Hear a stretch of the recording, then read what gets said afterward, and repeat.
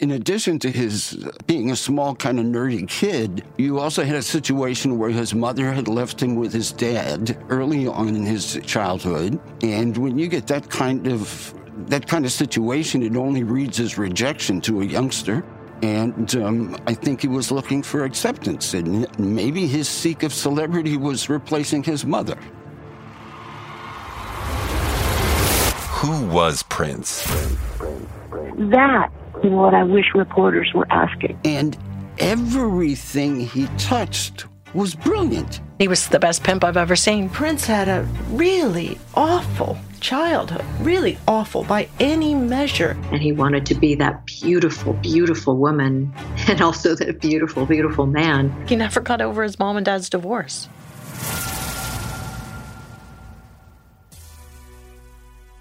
Welcome to Chapter 3 of Who Was Prince?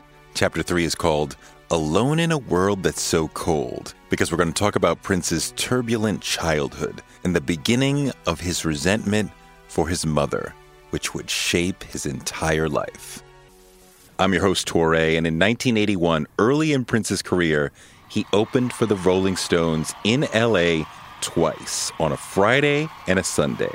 And both times, it was a disaster. He was promoting the album Dirty Mind and going on stage in lingerie in front of a tough crowd that had come to see the Stones and their opening bands, George Thorogood and the Destroyers, and the Jay Giles Band. It was a terrible fit. But when they were planning it, it seemed like a good idea at the time. Mick Jagger and Keith Richards were enamored with Prince. They wanted to introduce him to their audience, so they put him on the bill as a warm-up act for their tour. This must have been a huge compliment to Prince, who thought a lot about the Stones in the early days.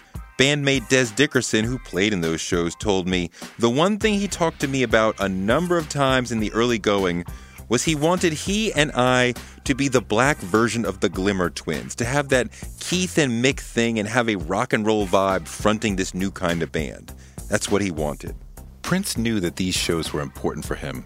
Brown Mark was a bassist in The Revolution who played in those Rolling Stones shows. This was actually his first show with Prince, and beforehand, Prince told him, "This is going to be big. This could be really big." And yeah, 96 to 100,000 people seeing you every night, and we going on this little tour with the Stones. I mean, you can only imagine what it would have done at that point for his career. Very bold but smart move. Because even though it was a Stones crowd, they still, even if you got 10% of them in each city, I mean, you're building your base. Because he wanted to cross over, and this was definitely would have done it for him. Prince was supposed to do a 30-minute set, but that first night, he came out in heels, lingerie, and a trench coat, singing in a falsetto. Brown Mark remembers it all starting out well. You hear that roar of the crowd. But 2 minutes into the show, that hardcore hippie crowd turned on Prince. They said, "What the hell is this?" But I remember when we was hitting Bambi, and I just remember stuff just started trickling up on the stage. And I was like, wait a minute, was that a bottle? You know, and stuff just started coming. And then it just started coming faster and faster and faster. Next thing I know, man, a big old grapefruit got lodged into the keys of my bass. It threw the whole bass out of tune. And I'm up there playing out of tune, but you know, you don't hear nothing because it's chaos. So I'm sitting there, I'm trying to play the song and tune the bass as I'm playing it, at least back on track somewhat, and then I'm dodging chicken. I got hit with a bag of Kentucky Fried Chicken. I don't know if it was Kentucky Fried, but it looked like it. Big old bag, plastic bag, just hit me, you know. And then Jack Daniel bottles were flying up on stage. People were throwing quarters, bottle caps. I mean, you name shoes, bras. I mean, everything. And then what did it was, I remember he got hit upside the head. It had to be like a quarter or a silver dollar or something. When Prince went in to jack you off, they totally lost the audience. When we went into that song and he said, "Guys, this is what you do with your girl," I was like, "No, that's not what you do with your girl. That's what your girl does with you." I was like, no, don't say that. And I remember I was cringing when he said it. He said, "Yeah, this is what you do. You be at the drive-in theater and you do this with your girl." And then We went in this whole jack you off thing, man. I've never seen so many middle fingers. I mean, it went into a frenzy. Next thing you know, food was coming from everywhere, man. It looked like clouds. People was booing, and I mean, it was bad. Morris Day was there. I was out at the soundboard, and I got my camera set up and aiming at the stage, and you could kind of just feel the climate because you look out in the audience, and everybody's there to see the Rolling Stones. So you got bikers, you got some rough-looking cats out there, you know, leather jackets and beards and drinking beer and shit. And, you know, here comes Prince doing his Dirty Mind thing with a trench coat and some hot pants and leg warmers on. And, you know, he comes out doing his thing and throwing the trench coat back and stuff. And these dudes is like, what the hell is this? The audience started booing and giving them the finger and throwing stuff at them. The band got pummeled with food, cans of Coca-Cola. One of the band members who was there said he saw a fifth of Jack Daniels whiz by Prince's face, missing him by 1/4 of an inch. Watching it go down was just crazy. That's Leroy Bennett, Prince's lighting director and production designer from 1980 to 1994. They were throwing shoes or sneakers, chicken, everything. And it was, you know, it was heartbreaking to see him getting hit. And I mean, you could just see it was freaking him out. A devastating thing to see. Morris Day. Beer bottles start flying up on stage and you hear boos and all of that. 3 songs into his set, Prince ran off stage in fear. The audience was attacking him. So I said, I better hightail it to the backstage area. So I got back there. Prince standing on side, humiliated, didn't really have anything to say. He's just like, let's get the hell out of here. We jumped in the limo. Next thing I know, we're on a plane back to Minneapolis. But Prince never told the band to stop. He just walked off. Des Dickerson had to signal the band to stop.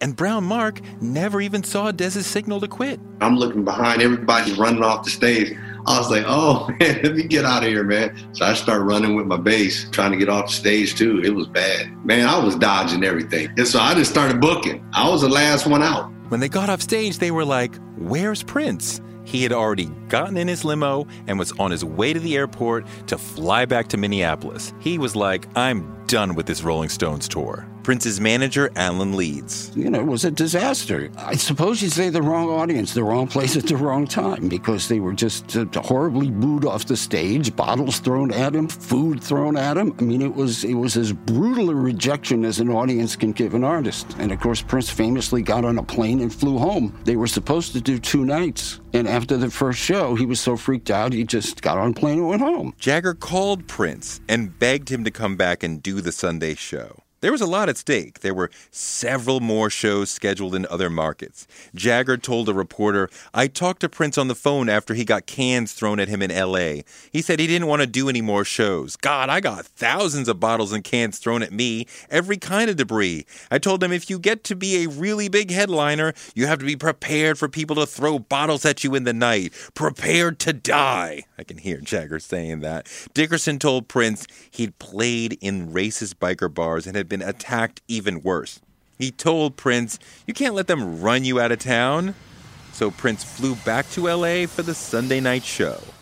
It did not go well. Before the band went out, Bill Graham, a legendary promoter, basically yelled at the audience and told them that they were idiots and they'd be paying a lot of money to see him in the upcoming years. If it's a Rolling Stones crowd, which is a completely kind of biker mentality, and, you know, they didn't understand, you know, he frightened them. You know, it was something that they didn't get in his trench coat and his bikini briefs and his high heels and his leg warmers. And it was just something that they didn't understand. Once again, bottles and food were thrown. Des Dickerson recalls a bag of old, smelly chicken pieces flying at them. It was obvious the audience had contempt for the funky little man who dressed androgynously. He wasn't white, he wasn't macho, he wasn't rock, and they hated everything about him. Prince told a reporter, I'm sure wearing underwear and a trench coat didn't help matters, but if you throw trash at anybody, it's because you weren't trained right at home. He was incensed by the whole scene. There was this one dude, Prince told the LA Times, right in front, and you could see the hatred all over his face. The reason I left was because I didn't want to play anymore. I just wanted to fight. I was really angry. Dr. Fink recalled, Prince said, this is absurd. Why should we put up with this? Brown Mark said after they got chased off again, Mick Jagger came out because he was mad at the audience. He was kind of yelling at. He was like, you know, that wasn't nice. These are my friends and blah, blah, blah. And they were like, boo, and just started throwing stuff to Mick Jagger. Morris Day said, yeah, I think that pretty much ended the whole Dirty Mind thing. You know, I think he realized he probably needs to put a little something extra on and just shift things around a little bit. Leroy Bennett. He kind of isolated himself so that really it was more about his team, his family and everything, and not really exposing himself much anymore. And that was when he started to change the way he dressed. That was kind of the end of the bikini briefs and the leg warmers. What did it become after that? Well, then he was wearing his very stylized pants with the buttons down the sides and things like that. So, I mean, he wore more clothes. Prince was angry and hurt and rejected, but he soldiered through because he was determined to become a superstar, and he wasn't about to let a few hardcore Stones fans deter him. But also, throughout his young life, he'd been misunderstood and kicked and demeaned and abandoned, and so sadly, he knew how to fight through being mistreated because he was used to it. Prince had a really awful childhood. Really awful by any measure. That's Susan Rogers, Prince's engineer on Purple Rain and several subsequent albums. Alan Leeds said Prince, as a kid, decided to shape himself into a rock star as an escape from the world he was in. He saw becoming a rock star as a way of gaining acceptance and security. It was pretty apparent in talking with him a little bit, as well as people in Minneapolis who grew up with him, that this was something that he had his sights on from, I suppose, junior high school, if not before. And his idea of celebrity was a way to kind of get back at his background, meaning that he was a nerdy kind of kid, typically the kind of kid that would be bullied, although in his case probably not because he could fight. He was very athletic, but nonetheless he was not a joiner. He was a loner, and he was short, and he was made fun of by kids that were tall, and you know the typical kind of stuff that happens to a nerdy kid who sits in a corner and plays a guitar while everybody else is out, playing football or whatever. Prince was born in Minneapolis, Minnesota on June 7th, 1958. His mother was Maddie Shaw, who was a twin. Her sister's name was Edna. They grew up in Louisiana and moved to Minneapolis in their teens. Maddie and her sister lived in the projects and were known for their prowess on the basketball court. She was black, which I mention only because some people have thought she wasn't, because Prince tried to make us think she wasn't. He told a couple of very early interviewers that she was Italian and he was mixed, and he cast a white actress to play his mother in Purple Rain. Alan Leeds. Because of the movie Purple Rain, of course, and a couple of interviews he did very early on, one famously with our friend Nelson George, where he hinted at, if not came right out and stated that his mother was white. The fact is, Maddie Baker Nelson was very much a African-American woman, somewhat light-skinned, for what that's worth, but there was no mistaking her race when you met her.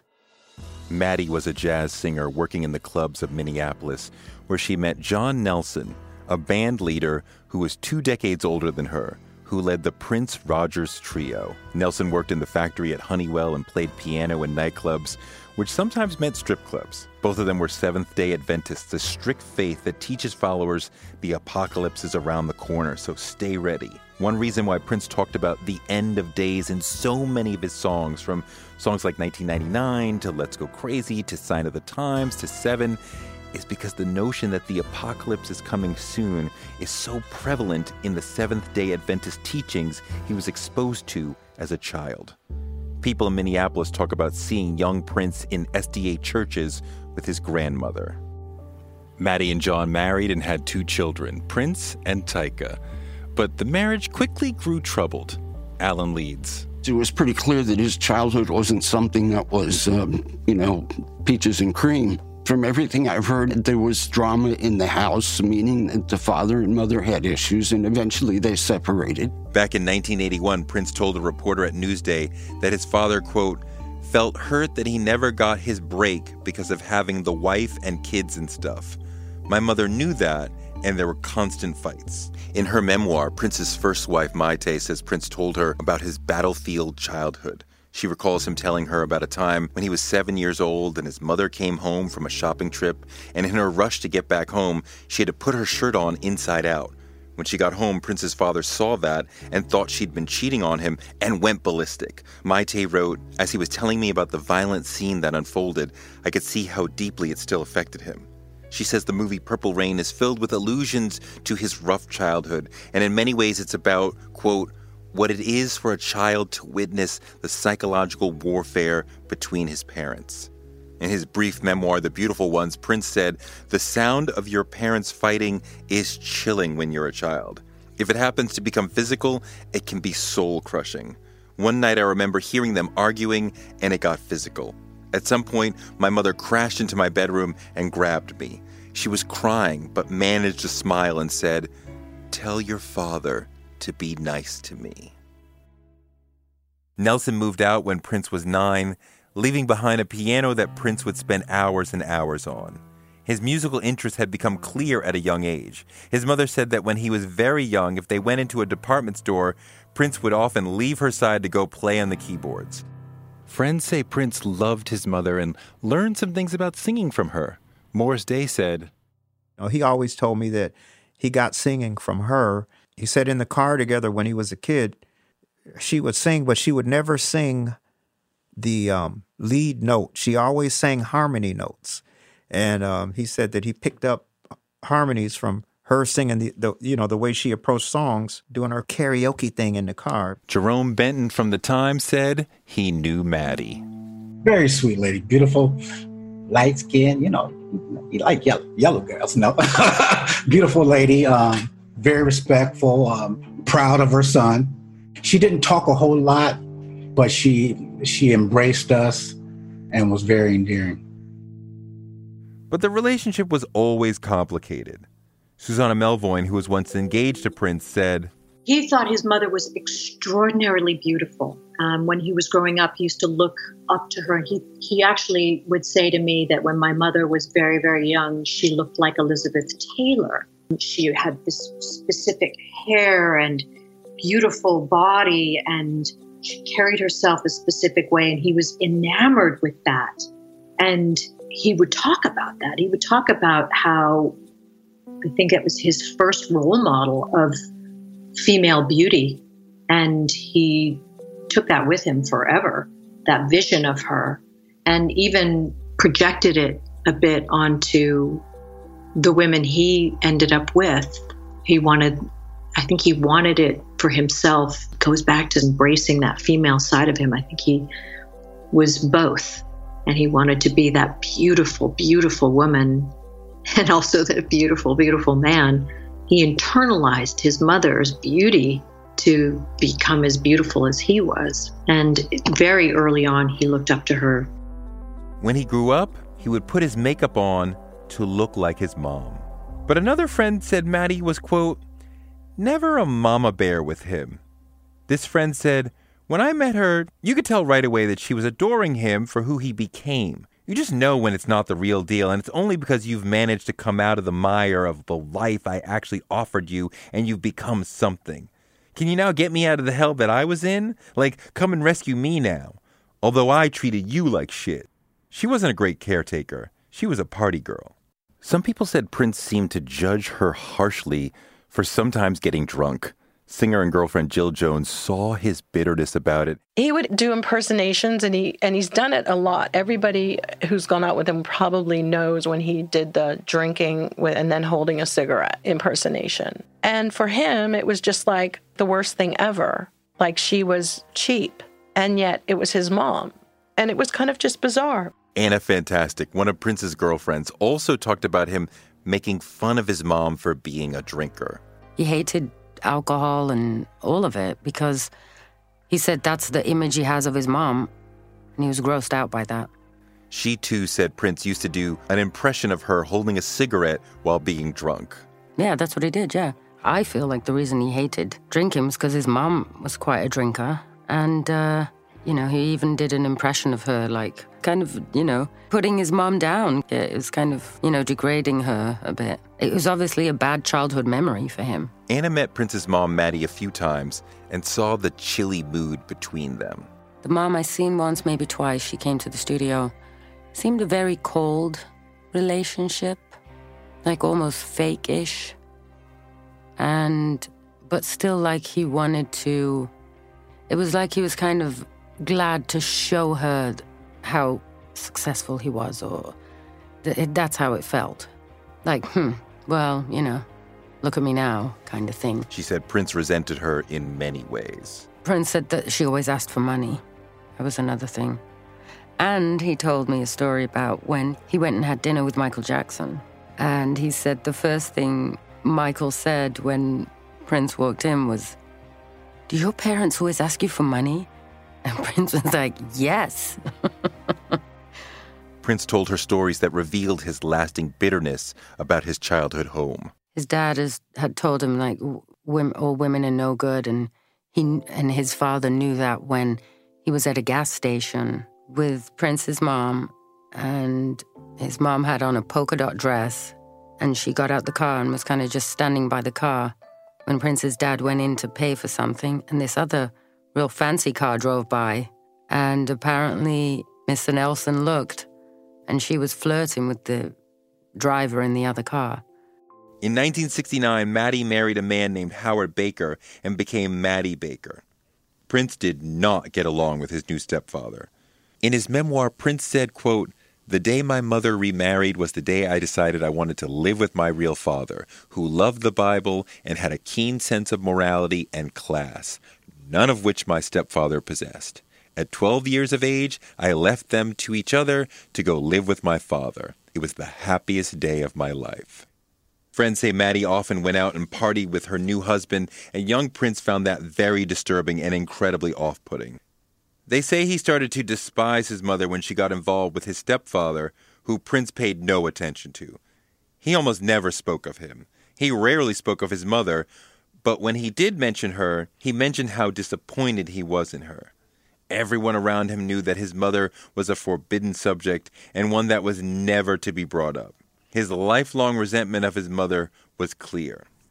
Jill Jones said Prince seemed to cling to his resentment over the breakup of his parents, even as an adult. He just made it seem like she shouldn't have been with Mr. Baker. Obviously, she fell in love. He made it seem like she had a choice to stay with this other relationship that clearly didn't work. It just always seemed like he never got over his mom and dad's divorce.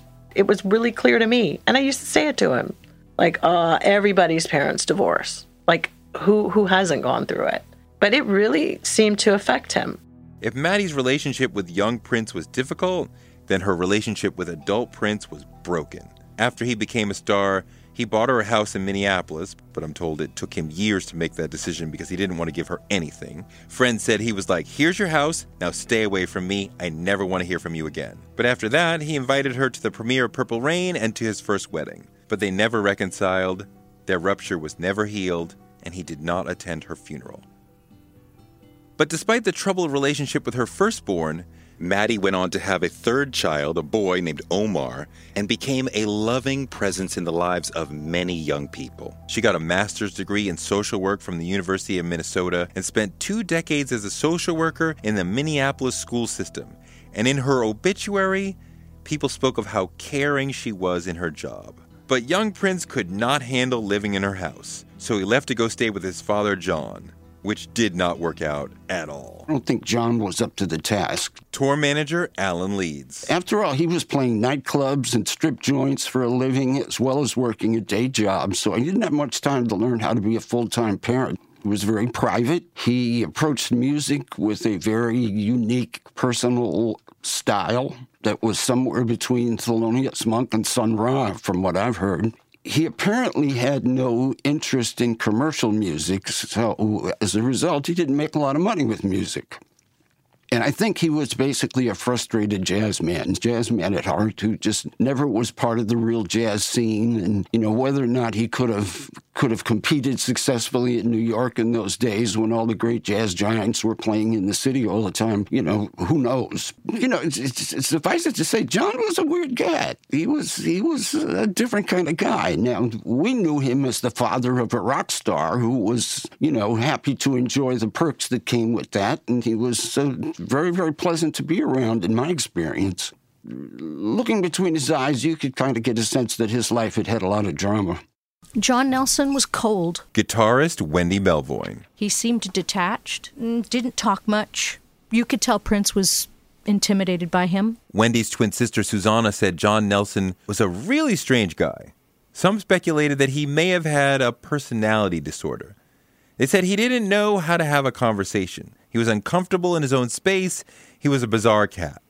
And John's uniqueness was clear in the way he played. Susanna Melvoin. I only know what he was like when he would play piano at the house, and he'd sit.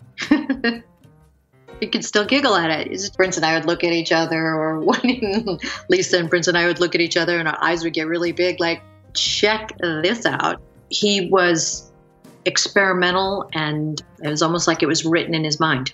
Sometimes you had no idea what he was actually playing. He'd sit on the piano, and he would just, what on earth is he playing? And then he'd get up, and then sit back down at the piano and play it again.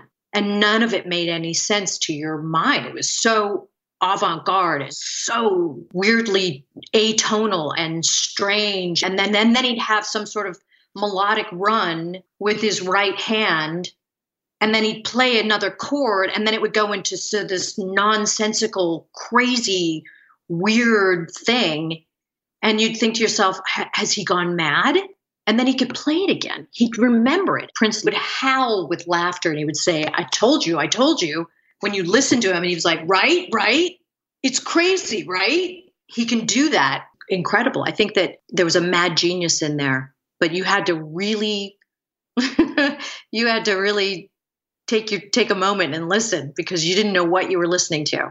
Do you hear ways in which Prince's music was influenced by John's? Yeah. I think that Prince loved the experimental side of his father and the atonal qualities. Almost, it's not John Cagey. I mean, it was certainly experimental jazz kind of stuff, but not necessarily recognizable. I think that Prince loved the unpredictability of it, and he took that into his own music. And he loved his father for that. He loved that his father was unpredictable and odd and committed, totally committed. And I think that was definitely something Prince took. He learned that, commit to the whatever it is, a hard commitment. Don't back out of even the mistake. Make the mistake the beauty in it. And Prince did take a lot of that. And I do believe that that's very true.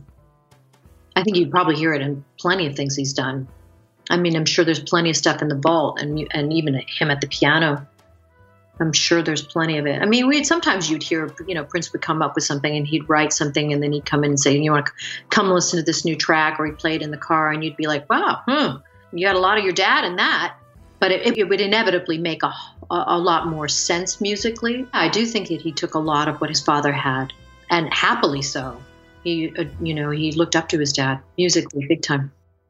Alan Leeds. I had the opportunity to hear John playing on countless occasions, either visiting his house, or he was at Prince's house, or horsing around in the studio and so on. And he had a very eclectic style. John's music, I get the impression that when he was younger on the scene locally, that he probably wasn't taken too seriously. He was a good musician. He was respected as a musician. But when it came to his own material, he was out there. But I think some of the people in Prince's band heard his stuff and were just like, holy moly, this is really, really out to lunch.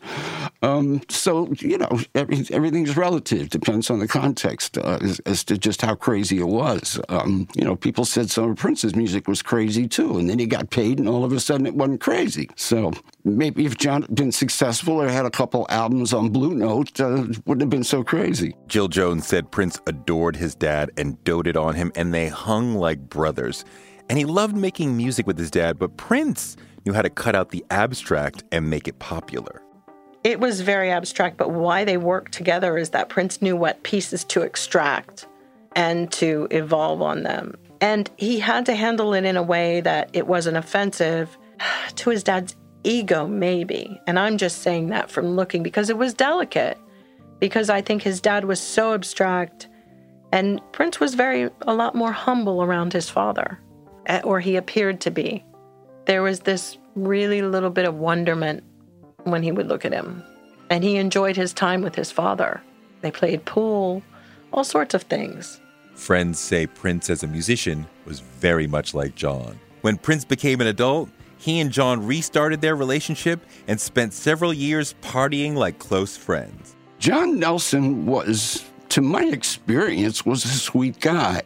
Now, I've heard other things, that he was difficult, he was moody, but by the time I knew him, his son was a rich celebrity, and he was enjoying some of the spoils of that because he and Prince had patched things up and were spending more time together and even working on some musical projects together. In the liner notes of Purple Rain, Around the World in a Day, and Parade, you'll see John L. Nelson listed as a co-songwriter.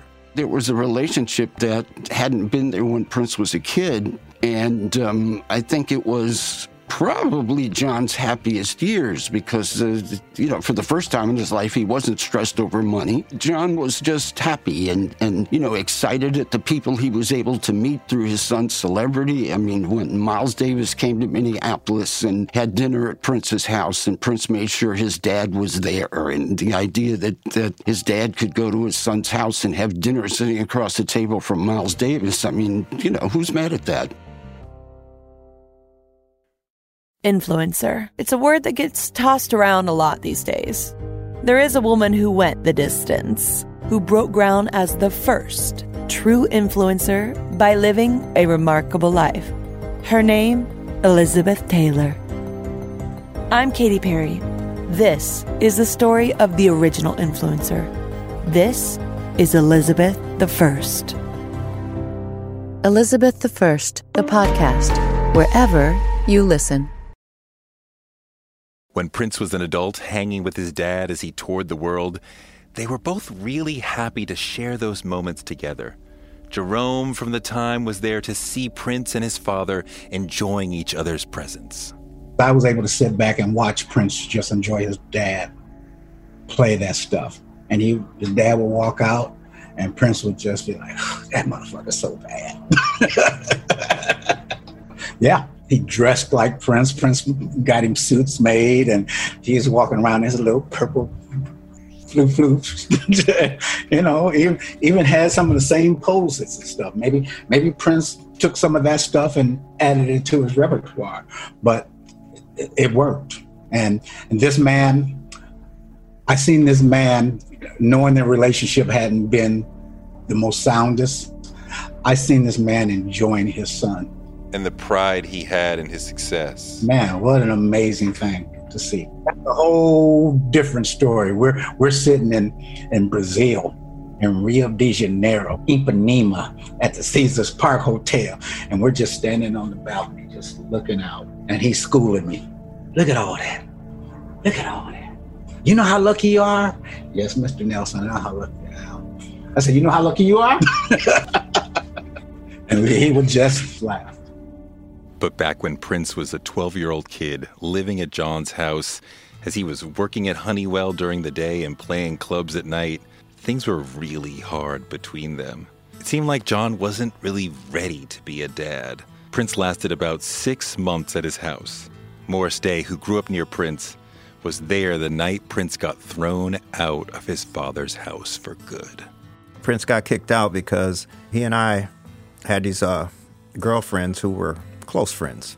And so we would hang out with them, and it got to the point where, they, how you, back in the day, you kind of say you're sleeping over somebody's house, but so one day he sneaks the girl, and he'd already been threatened about bringing girls up in his dad's house. So one day he sneaks this girl up to his room and, pulls the mattress off the bed and throws it on the floor. So, you ain't no noise and squeaking going on.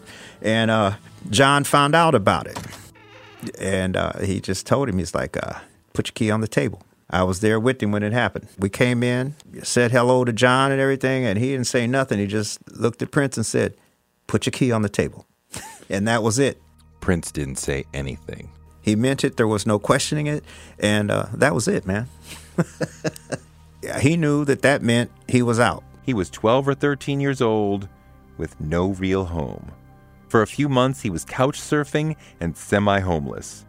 Susanna said he just didn't have a place to be, and he found himself living all over town and just living all over the place. Prince once told a reporter, "I was constantly running from family to family. It was nice on one hand because I always had a new family, but I didn't like being shuffled around. I was bitter for a while, but I adjusted." He ended up in the home of his friend Andre Anderson, who would later become known as Andre Simone. Prince asked if he could stay with the Andersons. Bernadette Anderson called Maddie, and they talked about it. They already knew each other, and it was okayed. It wasn't originally supposed to be forever, but a week became a month, and he ended up staying for about 5 years throughout most of his teens, staying there until he had a record deal and enough money to live on his own. Bernadette became like a surrogate mother for him, became the mother he didn't have. Prince spent his teenage years living in Bernadette Anderson's basement alongside Andre. There was a partition dividing the room in half, and their beds were pushed up against the walls, and there was space in the middle where they could rehearse. Morris Day said, if you want a mental image of that basement, just picture the basement in Purple Rain. Bernadette's house almost mirrored what he put together for Purple Rain. The basement looked just like the basement in the movie. It was a little dark, dusty basement, with the bed and the posters and all of that. And if you want to know, just go look at Purple Rain. That's exactly what Bernadette's basement looked like. Except that Prince lived there with Bernadette's youngest son, his best friend, Andre. The Anderson home had a huge impact on Prince. Andre was the youngest of 6, and his mom, Bernadette Anderson, became a second mom to Prince, one he loved and felt supported by. He mentions her in his songs a few times as if she's a saint or an angel. Jill Jones met Bernadette a few times and said she was amazing, lovely, loving, warm, nurturing. I can't say enough. And pretty remarkable, solid, probably very different type of mother than what he was used to. But Bernadette got things, done. I mean, she was an independent woman who had to get out and work and do things, and created these strong personas and characters of making things happen. Jerome said Bernadette was a maternal figure for a lot of people, including him. Amazing. I'd never seen her mad. Always ready to nurture. And that's what she did. She nurtured young men and women of the North Side. For me, yeah, she was a presence. She was a presence. Because she was just a nicer version of my mom. Bernadette was Prince's first big fan. He'd write songs and play them for her in the kitchen, and she'd encourage him. The Anderson home was a place where Prince could think and talk about music and practice all the time. Andre was also a budding, talented musician, which is why Prince was friends with him, and he was able to be the perfect friend to help push Prince a little further. Bernadette talked about waking up in the middle of the night and hearing him strumming his guitar. Prince was as obsessed as they come, and as a teenager, he taught himself how to play 14 different instruments, and he could play pretty much anything besides a horn. Prince was a kid who was waiting outside the music room when they unlocked the door, and he was a kid they had to kick out at the end of the day so they could lock up. Then he went home and practiced more for hours, playing until his fingers bled. Morris Day said Prince was the most devoted musician he ever met. I thought I was a serious-minded musician until I met Prince. In one of my favorite bits from Morris's great 2019 memoir of growing up with Prince called On Time, Morris says Morris, had a 4-track recorder in his house, and there was no telling when Prince would come by demanding to use it. Morris wrote, quote, he'd show up at all hours, banging on the door saying he had to get in to record a song that had just flown into his head. Sometimes we let him, and sometimes, like the night he wanted to barge in at 3 a.m., we'd try to ignore him. But damn if he wouldn't stop banging. Rather than let him bust down the door, I'd get out of bed, let the brother in, and help him lay down the track. He would stop by my house, and there would be times I'd even try and duck. It was a little house, and act like I wasn't home. And he'd go from the front door to the window, banging on the window, to the back door, banging on the back door. You'd think I stole something from him. He just wanted to come. He just wanted to come in and record, man, and that went on all the time. It's amazing being around the cat because he already had one of those Mead-type notebooks. He said he had over 100 songs in the book at 15. You know, I had just never been around anybody like that, and it just kept escalating. By age 15, Prince and Andre and Morris were in a band called Grand Central that played around Minneapolis. They played at clubs that Prince was too young to get into as a patron. The band was Grand Central that we were in together. It was cool. We just always grooved. You know, if we weren't playing something structured or putting a set list together to do a show, then we were jamming. It was deep, man. We would cover stuff anywhere from pop music to we would do fusion, jazz, just all over the place, but just went through some serious grooves and spent a lot of time doing it. Interestingly, while Prince was in the music room at school and in Andre's basement and on stage at clubs around town, constantly playing music, breathing it all in, learning all these instruments, writing all the time, learning everything he could about creating music, he never bothered to learn how to read or write music. That's right, one of the greatest musicians of the century, one of the greatest songwriters of the century, could not read or write sheet music. Morris Day said, I can understand why he didn't really want to read. I'm sure he could have learned that if he wanted, but I just think he had so much music in his head and he picked up these instruments so easily that I think it probably would have hurt him creatively to try to be a formally trained musician. I guess it makes sense for an autodidact who was focused on creating his own music to not learn how to read and write. Paul McCartney says neither he nor John Lennon could read or write. But okay, when Prince was in a band, how did he communicate a new song to the rest of the group? Oh, that was easy. I mean, he played everything. Trombonist Greg Boyer said, he was singing like, okay, Greg, right here, I want this thing. Da, da, da, da, da, da, da, da. And I used to laugh because it was very brittle sounding, and he didn't sound like a horn at all. As a matter of fact, he sounded a lot like the Little Sweets Dr. Pepper commercials when he was singing the horn lines. And I'm sitting there myself, I don't want to laugh because I have to get this line down, but it sounded funny to me. Sometimes Greg or another musician would translate Prince's singing for the rest of the band. I would write out what he sang, give it to everybody in the horn section, and then we'd play it. And he's like, yep, that's it. I made a career that was taking his ideas and putting them down on paper and just handing it out to the rest of the section. Once, when Prince was a superstar, he was in the studio with a few musicians and he said, I'm going to write the parts for this part here. Greg Boyer was there. He comes over to me with a legal pad. It says, I'm going to write something, an idea I have for the next song. This left Greg a little perplexed. And I'm thinking, now, wait a minute. I don't know this guy to be a sheet music guy. So I'm just sitting there waiting. He takes a legal pad, he scribbles a few things, and he walks away. And I pick it up and look at it. In bright green highlighter, he has written the word help. He's almost at the door when I read this, and I turned around and looked at him, and he just looked over his shoulder, smirked, and he walked out of the room. And that was my first glimpse into his sense of humor. Okay, back to Prince as a teenager. People said music was all Prince ever did. He never had a job. Someone said he might have worked once at a local record shop for a brief period of time, but no one could recall him ever working outside of music.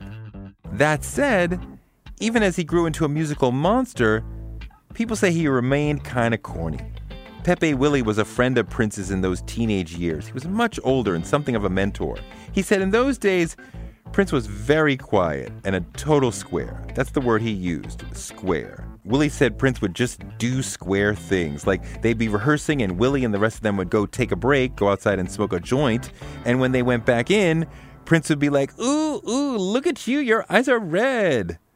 Willie said he was not hip at all. He didn't do drugs, he didn't drink, he didn't even take breaks when we were practicing. He never took a break. When we came back in, he still got his guitar on and he's playing stuff. He was just a worker all the time. So nobody really wanted to hang out with him because he wasn't, like, cool. In his memoir, Morris says Prince never did drugs, not even as a teenager. He writes, quote, "He didn't need that extra creative boost. He could get to that higher plateau without stimulants. I also think Prince feared drugs. Prince needed control at all times. He didn't want his vision clouded or his mind altered." It makes sense that Prince's need to be in control would keep him from doing drugs, but he also didn't want people doing drugs around him. Or we always hang out, so like I said, if I felt like I need to get high, I'd split and go do my thing because, he just wasn't the person to do that around. But Morris did tell me that there was at least one time that he saw Prince do something. Oh, yeah. I was the get high guy, and he was, all about clean living, so that was the difference, a big difference. And every now and then he would want to get high, so he'd say, hey, let's. He kept wanting to do mushrooms. I wasn't into mushrooms, but I said, okay, I'll get some mushrooms, man. One night, we do these mushrooms, and then, we go to the club, and he started acting kind of weird, Next thing I know, the dude's sitting down on the floor and stuff, and I was sitting next to him. I was like, you think we should probably get up out of here, man? So he's sitting there, and we talked a little bit and finally get back up, and guess what? Back to the studio to cut some music. At school, they say Prince was a loner and an introvert. He opted to have his picture omitted from his school yearbook in both his junior and senior year. Some said he was a D student. Susan Rogers once saw one of his report cards from school. It was in a box of stuff that his mother had just dropped off. And it said, he's quiet, he's respectful, he's polite, he's obviously very bright, but he keeps himself apart from the other kids for the most part. Some said he was teased a lot in school, even bullied. He was the shortest guy on the basketball team by far, and everyone knew his dad had thrown him out. That was a big source of shame. Years later, when people who had gone to high school with him saw that he had become a star, they were shocked. One said, when did he get that personality implant? But if they had known him, they would have known that becoming a star was all he thought about. For Prince back then, it wasn't if I become a star. Prince talked about when we make it, not if we make it. Morris Day heard it all the time. It's like, when we make it, we're going to do this, we're going to do that. Andre told me a story. That's Jill Jones. Where they were in this supermarket or at a 7-Eleven or something, and they were coming out, and that was when Prince said, don't get used to this, because there will be a time when we won't be able to do this. Prince's manager, Alan Leeds. A lot of young people want to be singers and musicians, but I think if you'd have asked him and he was honest with his answer, what your goal is, for him it would have been to be a star, as opposed to just saying singer-musician. Almost as if the singer-musician was secondary and just served the goal of becoming a celebrity. As a young teenager, he was thinking about becoming a star as a way of fixing his life. In addition to his being a small kind of nerdy kid, you also had a situation where his mother had left him with his dad early on in his childhood. And when you get that kind of situation, it only reads as rejection to a youngster. And I think he was looking for acceptance. And maybe his seek of celebrity was replacing his mother. The idea of celebrity was his way of kind of looking at society and finding his place, that it was never going to be a joiner, he was never going to be one of the gang, that he was going to have to make his own rules and create his own place in this atmosphere out here called the music business, and do it in such a way that he would get the kind of attention and respect that he was craving for. But to people who didn't really know him back then, it was hard to see that he was on his way to becoming a star. One old friend described him as a little yellow Negro with a pretty afro, not much to say. That's Jerome Benton from the time, the one who held the full-length mirror that Morris Day would look at in the middle of a performance. Jerome grew up in Minneapolis and knew Prince from his high school days. They went to different high schools. But Prince would come to our music room and play. He said Prince was a quiet guy who conserved his words, but if you knew him, You knew he was deep. If he did speak, it was always something sound, and he had a purpose. He was driven. After I eased into my mature state of mind and being with him, I understood what his drive was. And it was to make everything right. You know, putting pieces in place. Amazing, amazing, amazing man. In the Minneapolis music scene, Prince was getting that respect. By his late teens, his reputation preceded him. Des Dickerson told me that before he auditioned to be in Prince's band, he had heard about Prince. In local musician circles, he had stepped into urban legend status. People were like, have you heard about this kid who can play all the instruments? The new Stevie Wonder? People who were into music could see that he was brilliant. Des Dickerson said at his audition, he thought Prince was mature beyond his years. Des said Prince didn't say much, but when he spoke, there was a depth to his words that you didn't see from people his age. He could see in Prince's eyes that he was deep. And yet, he was humble enough to be constantly learning. Every engineer he worked with said he was observing and assimilating recording techniques. People say he was eminently teachable and able to absorb and assimilate new information rapidly, and was honest with himself about his musical shortcomings back when he had some. Des said one of Prince's greatest strengths was his ability to recognize what he couldn't do and work harder than anybody else to change that. Prince was transforming into a supernova. His talent was blossoming, his reputation was growing, and shortly after graduating from high school in 1976, he got a studio owner, Chris Moon, to give him a set of keys to the studio, which meant he was there so much he taught himself everything about studio technology. The studio owner told the local manager Prince was a Stevie Wonder-level talent. The manager signed him and financed Prince's demo tape, on which Prince wrote and played every note of some very lewd funk. And Prince soon had a record deal with Warner Brothers, a deal that gave him creative control. He bought a Nissan Datsun and began making and releasing his first albums, which did not make much of a splash. He knew he needed to do something extra to get attention. He wanted to be hypersexual, titillating, a flouter of taboos. He knew he had to court controversy as a marketing strategy. He started going on stage in heels and stockings and trench coats, making people wonder, who is he and what is he? That was exactly what Prince wanted. Until that confusion meant Prince was on stage in LA, dodging bottles of Jack Daniels and day-old chicken being hurled at him by fans who had no idea what to make of the short, little funky guy wearing women's clothing. They tried to silence him, but they merely chased him away. But of course he came back. You couldn't silence Prince any more than you could silence sound itself. You couldn't stop Prince because music was the language he spoke and felt and how he processed the world. So he had to make it. And he had to make it constantly. But what were the sounds and the influences that were poured into him to make him who he was? The sounds that made Prince, Prince, in the next chapter of Who Was Prince.